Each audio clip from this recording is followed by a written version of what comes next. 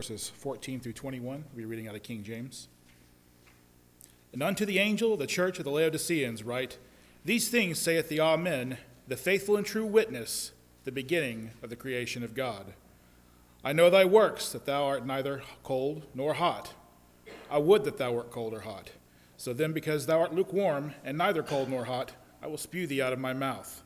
Because thou sayest, I am rich, and increase with goods, and have need of nothing, and knowest not that thou art wretched, and miserable, and poor, and blind, and naked.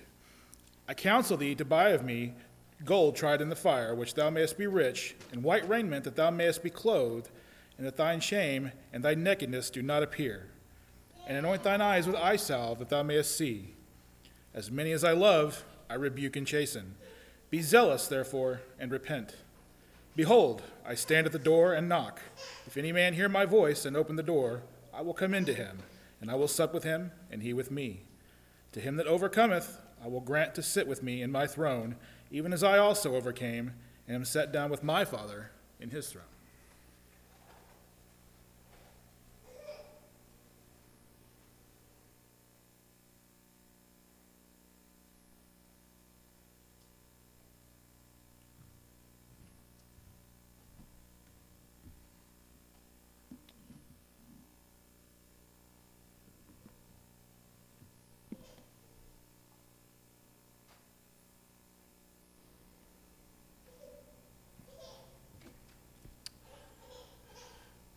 It's good to be with you all once again this afternoon.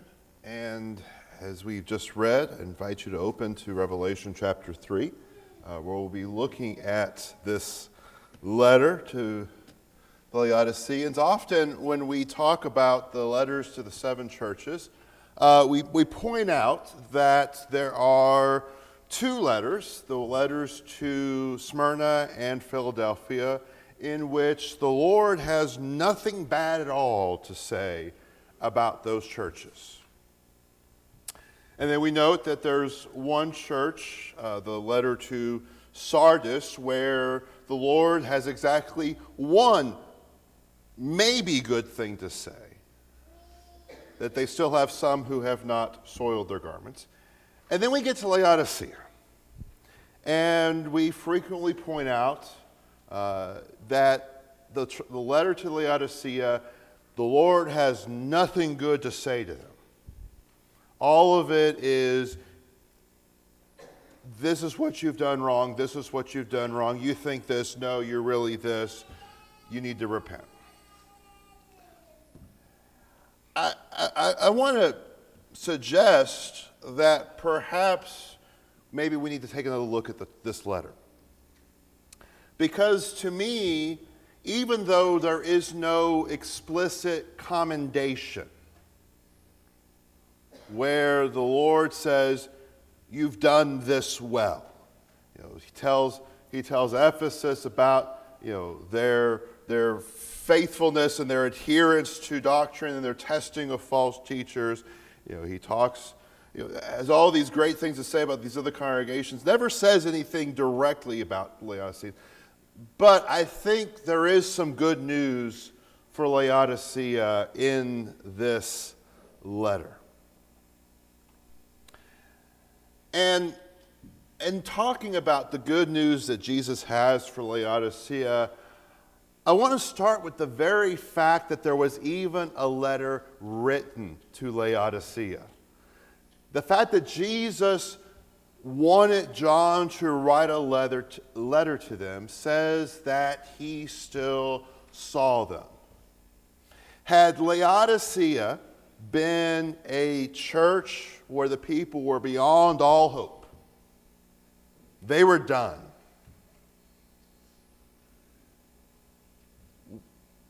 why even bother writing a letter? Why even bother saying something to them if there's nothing to be said? And so we begin with that idea. The very fact that Jesus had John take the time to write this letter to them, that they were going to receive a copy of this book of Revelation, so they would know what was going to happen. It says that Jesus still saw them. As bad as things were, he still saw them.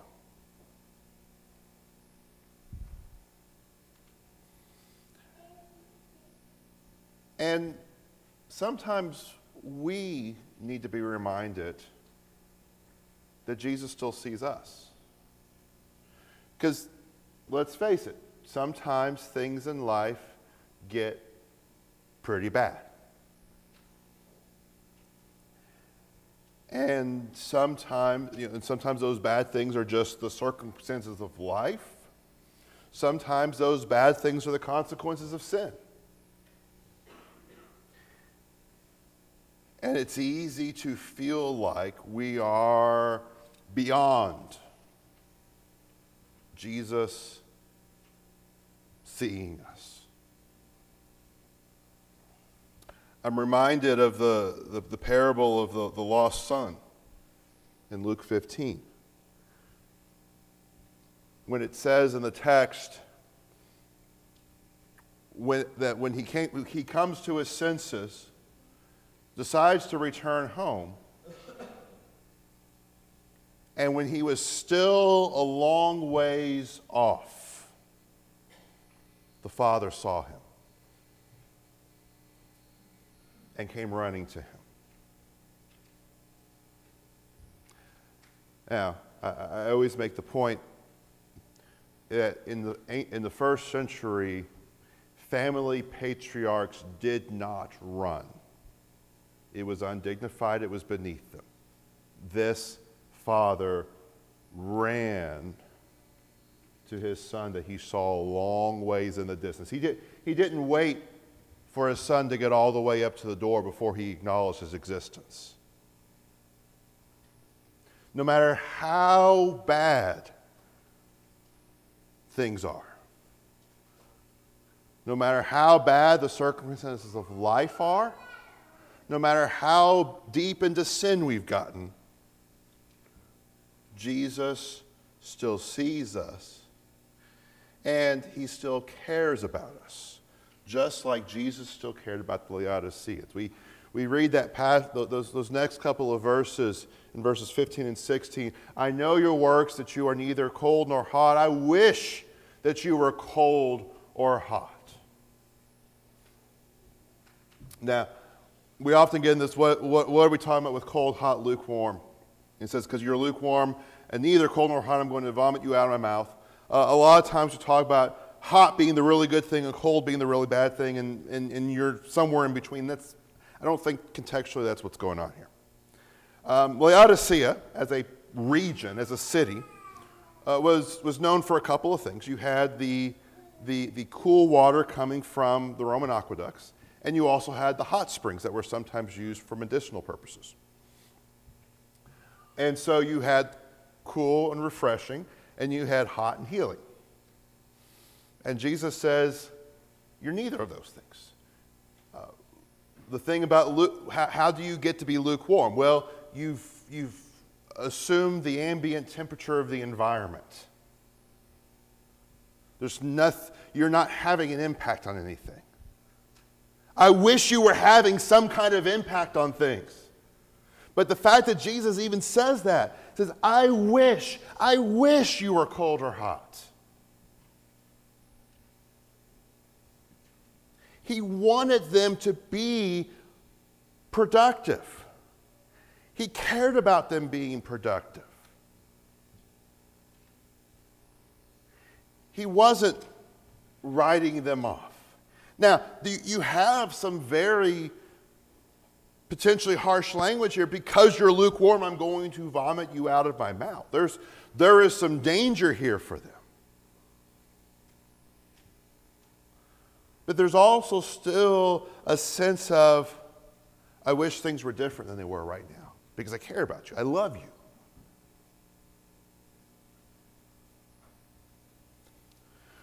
What's interesting is that the potentially harsher thing was said to one of the, I guess you say, the churches that was doing better. When he talks about Ephesus and he commends them for their works and their labor and their endurance. You can't endure evil people. He says, but I have this against you. You've abandoned the love you have had at first. And it says, repent and do the works you did at first. Then otherwise I will come to you and remove your lampstand from its place.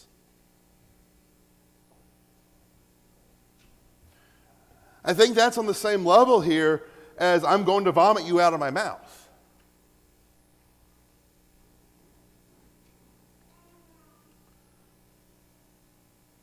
But also think about this side of it.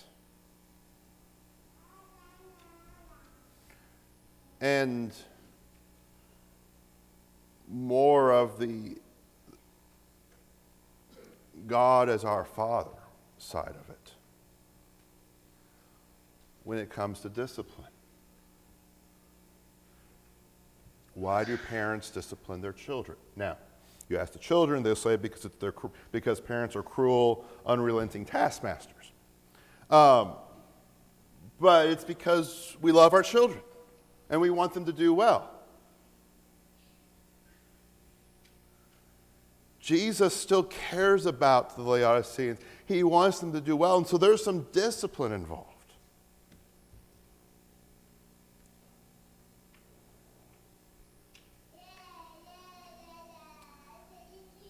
He says, I wish you were colder. I wish this were different. But it's good for them that Jesus still cares about them. The other good thing, or another good thing for them,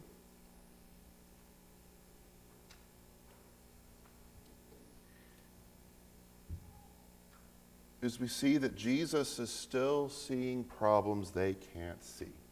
This what's said here in verse 17. I'm rich. You say, I'm rich. I have become wealthy and need nothing. The thing about, again, going back to Laodicea as a city. Laodicea was a very wealthy city.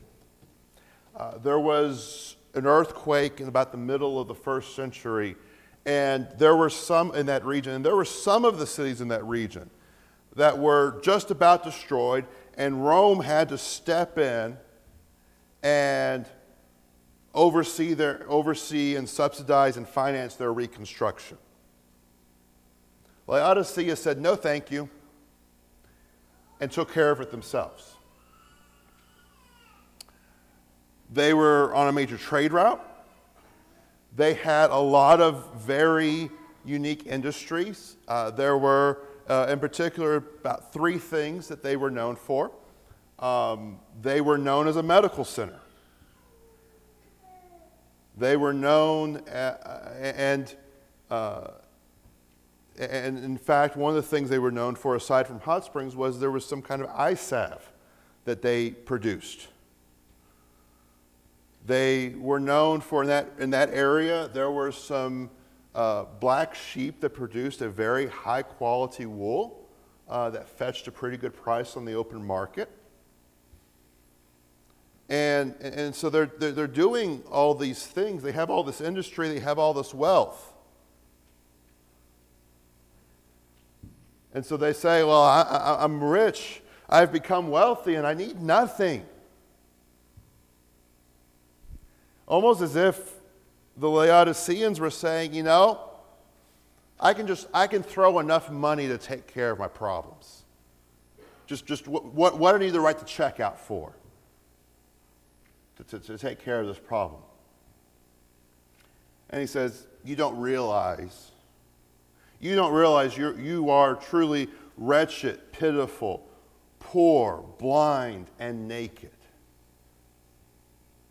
That nice wool that makes those expensive clothes, doesn't do you a bit of good. The eye salve that helps to see doesn't do you a bit of good. All that money you have, not doing you any good. You still have problems and you can't see them.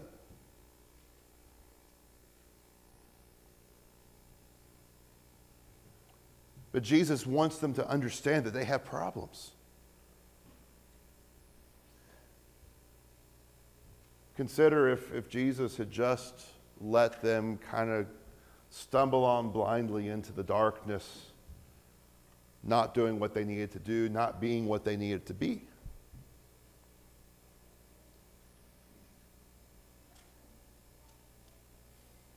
That would have been bad for them.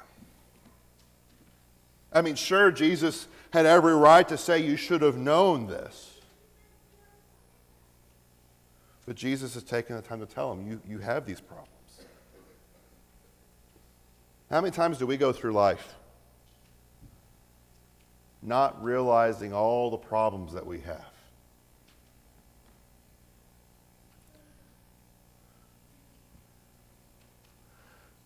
Not realizing that we put our, and I know this is trivial, but essentially we're not realizing we put our shirt on backwards. We're not realizing, if we're in our car, we've got a taillight out, or until somebody comes along and tells us, hey, you have this issue. When it comes to spiritual things, how many times do we have problems in our lives and we don't realize that we have problems until we open God's Word and it's right there? Or somebody stands up here and preaches from God's Word, and it's, I have a problem.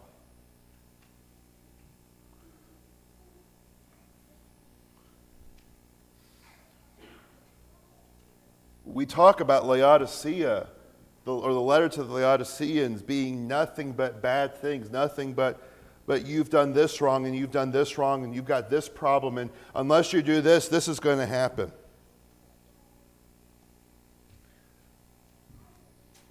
But isn't, in some ways, that kind of like the Bible itself, where the Bible, the first thing the Bible has to do is convince us we have a problem.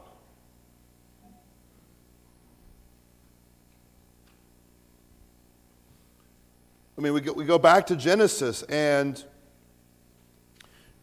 we have the account of creation, and we find out about this great world that God made. And the next thing we find out is, well, man really made a mess of it. We get to the letter to the Romans, and the first thing Paul has to do is disabuse the Romans of any notion that they themselves have an inherent righteousness that they've earned. The beginning of chapter 2 was mentioned this morning in the Bible class period. And, in the context of that is, Paul has gotten through talking about how bad those people out in the world are.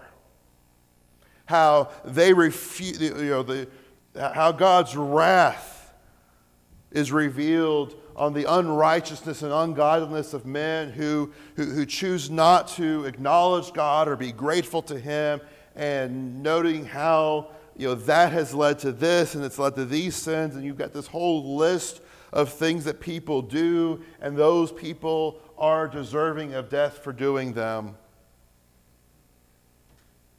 And I often imagine that when Paul's letter was originally read to the brethren in Rome, that as they were hearing what we know of as chapter 1, they were like, yeah, that's right, preach it, amen.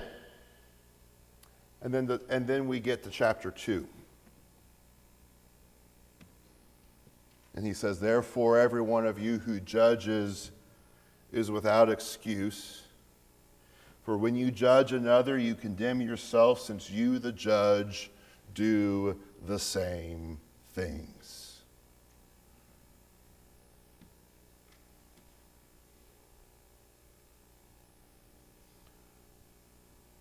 The brethren in Rome had problems they didn't realize they had, and it was Paul's job to lift the wool from their eyes.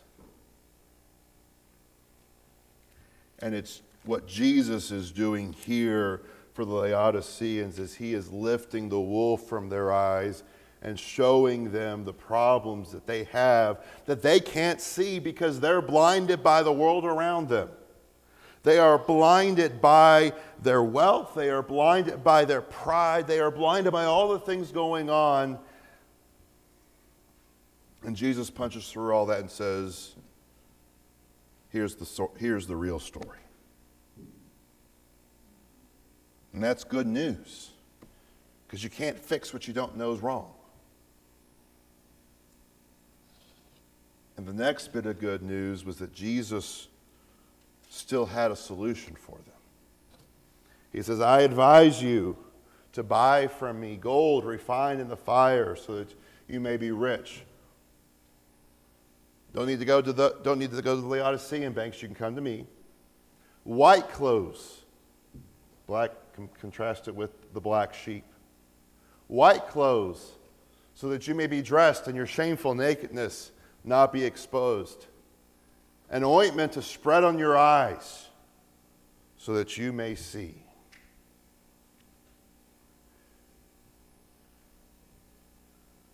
Jesus still had their solution. Jesus still was their solution.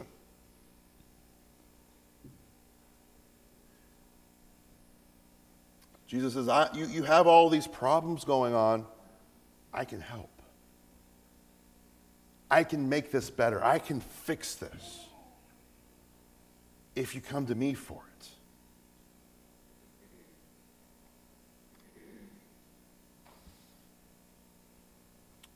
Going back to the prodigal son.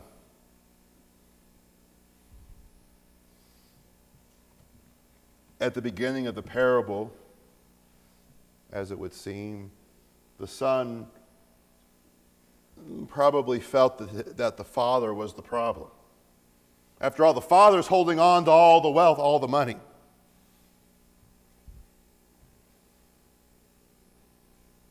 And so the son tells the father, let me have my inheritance. Which, of course, if you're reading between the lines, is basically the son wishing the father dead already. But that's a whole other thing. And then he gets out in the world. And all of a sudden, that wealth doesn't go as far as it used to. And he is reduced to eating pig slop.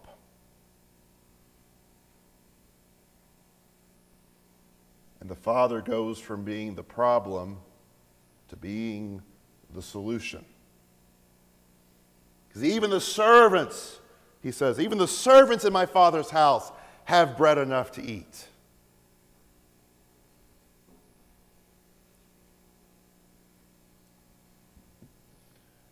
It's easy for us sometimes in life, one, to think that the world has all the answers. If I just live this way, everything will be great. And then something happens and well, things don't go so well. Or easy to think that, if I just weren't trying so hard to follow God, my life would be a lot easier. Wouldn't have to fool with going to church 4 hours a week. It's 4 hours I get back. A little bit of extra sleep on Sunday, although I will tell you, whether or not we're going to church on Sunday has no impact on my sleep these days, because Danielle generally wakes up about 6:15. It's even worse in Central Time. But yeah, I wouldn't have all these pressures on my life if I didn't have to try and follow this book.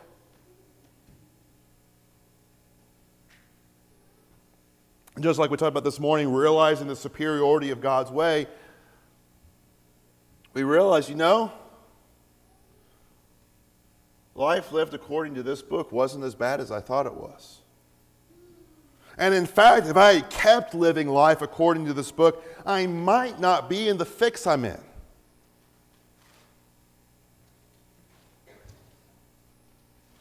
Jesus is still the solution. He was the solution for the Laodiceans. He is the solution for us.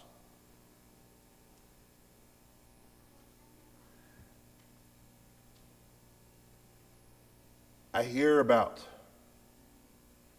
some of the problems that the people I know have.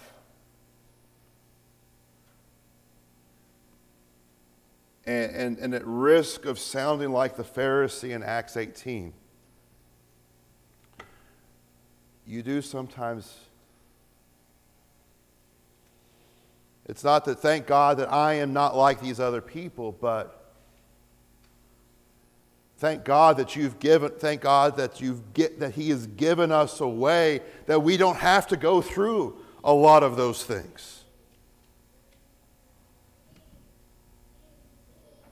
Because God has given us the solution to life through His Son.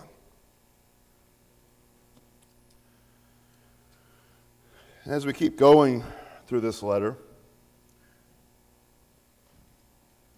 one of the most encouraging things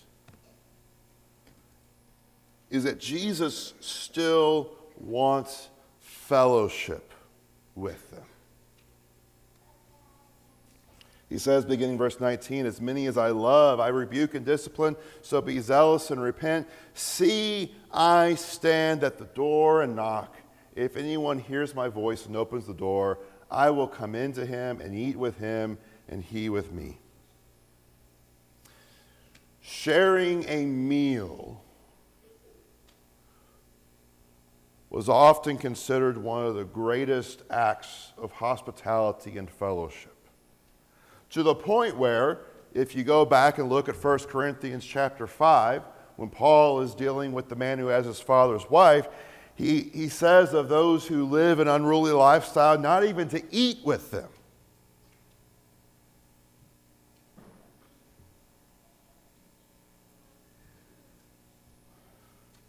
And so the idea of I will come into him and eat with him and he with me is a symbol of the fellowship that Jesus wants with the Laodiceans. But he says, I stand at the door and I'm knocking.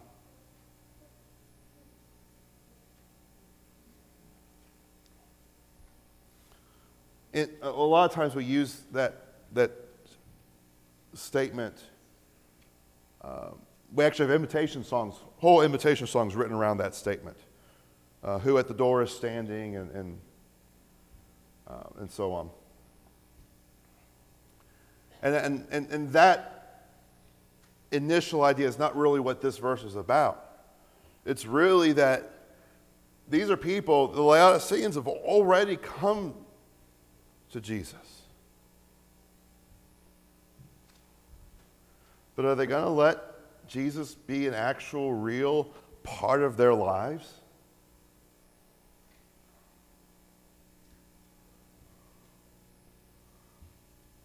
Instead, Jesus is out there knocking. Are they going to come to him and have fellowship with him?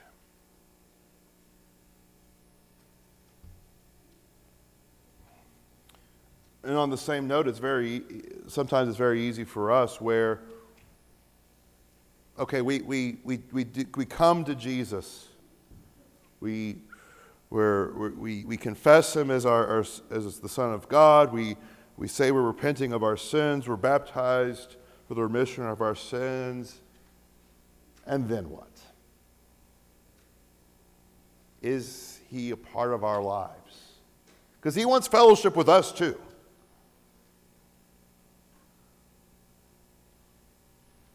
But are we willing to have that fellowship with him? Not just a matter of coming here a certain number of times or meeting wherever, but actually having fellowship.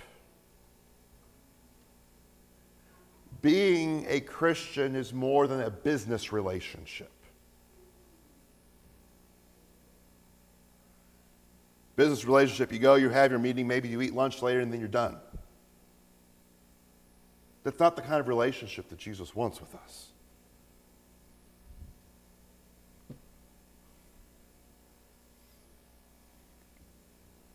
In a sense, he wants the kind of relationship we sometimes see with kids who grow up together, where they're always at each other's house, and they're always doing everything together. And you can't hardly tell the two of them apart. And half the time, the parents of one refers to the others as their kid.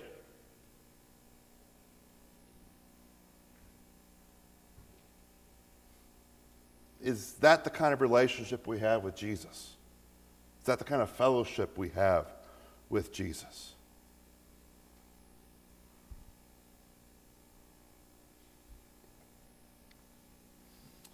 And then perhaps the best news of all from this letter is that Jesus still offers victory.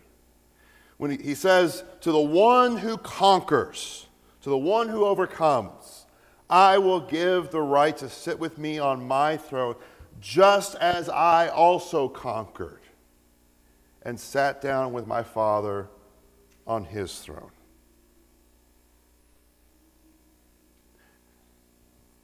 As bad as things seem to be in Laodicea, Jesus was not offering a consolation prize.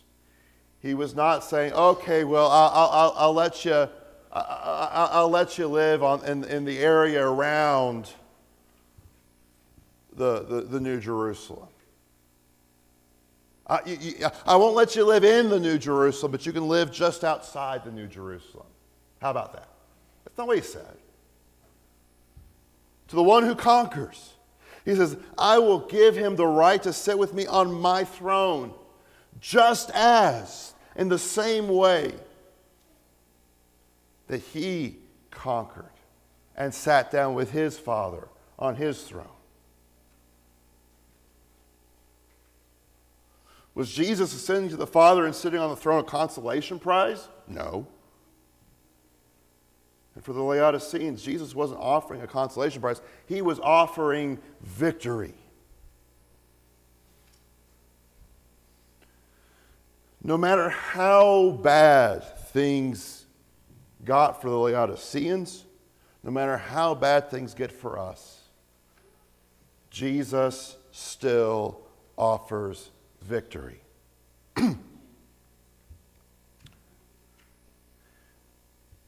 We talked this morning in class about the parable of the landowner with the servants and paying the different ones different wages. Or actually, paying different workers who work different hours the same wage, really. He didn't say, well, you only worked 1 hour, so you're only going to get 1/12 of a denarius. No, he gave everybody a denarius. Everybody got victory. He's not going to look at us in the judgment and say, well, I know you finally came to your senses, but because you spent 40 years over here doing whatever you wanted, I'm only going to give you half of heaven. You get to join the Laodiceans on the outskirts of the New Jerusalem. That's not what he says. He is offering victory, complete and total victory, if we will follow him. Real quick as we close, it's an application. One big application we started with is that Jesus sees us. There's a whole lot of ideas about God and God's nature, and you get to some of the ideas that suggest that, well, God is somehow just removed from his creation, doesn't see anything, doesn't care about anything. That's not the way it works.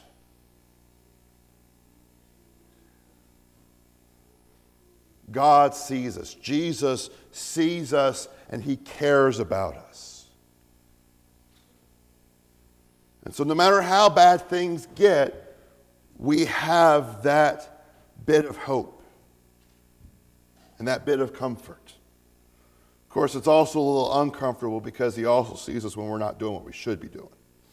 But he still sees us. He still cares about us. He still wants good for us. And as long as we have life, victory is always possible.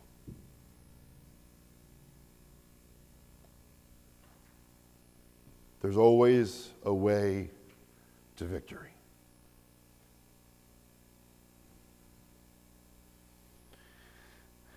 And then maybe turning our view outward toward others. Because while Jesus offers victory, sometimes we don't. We're real good at writing people off when we think they've crossed one too many lines.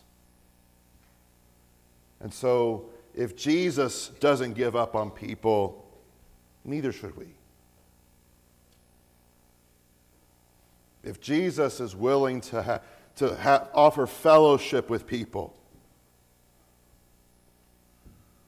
we need to give the same opportunity ourselves.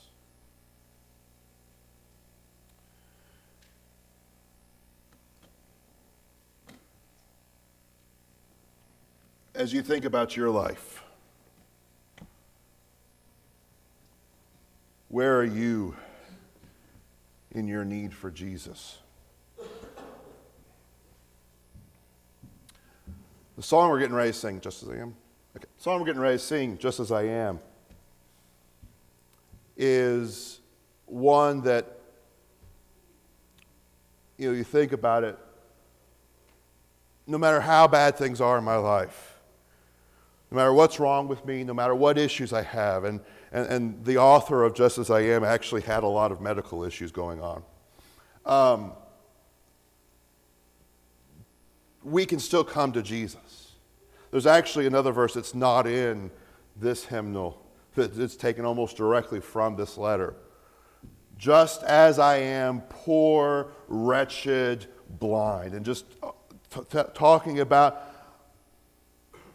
if I remember the rest of the verse, the second part of the verse correctly, it's, yea, all I need in thee I find. O Lamb of God, I come.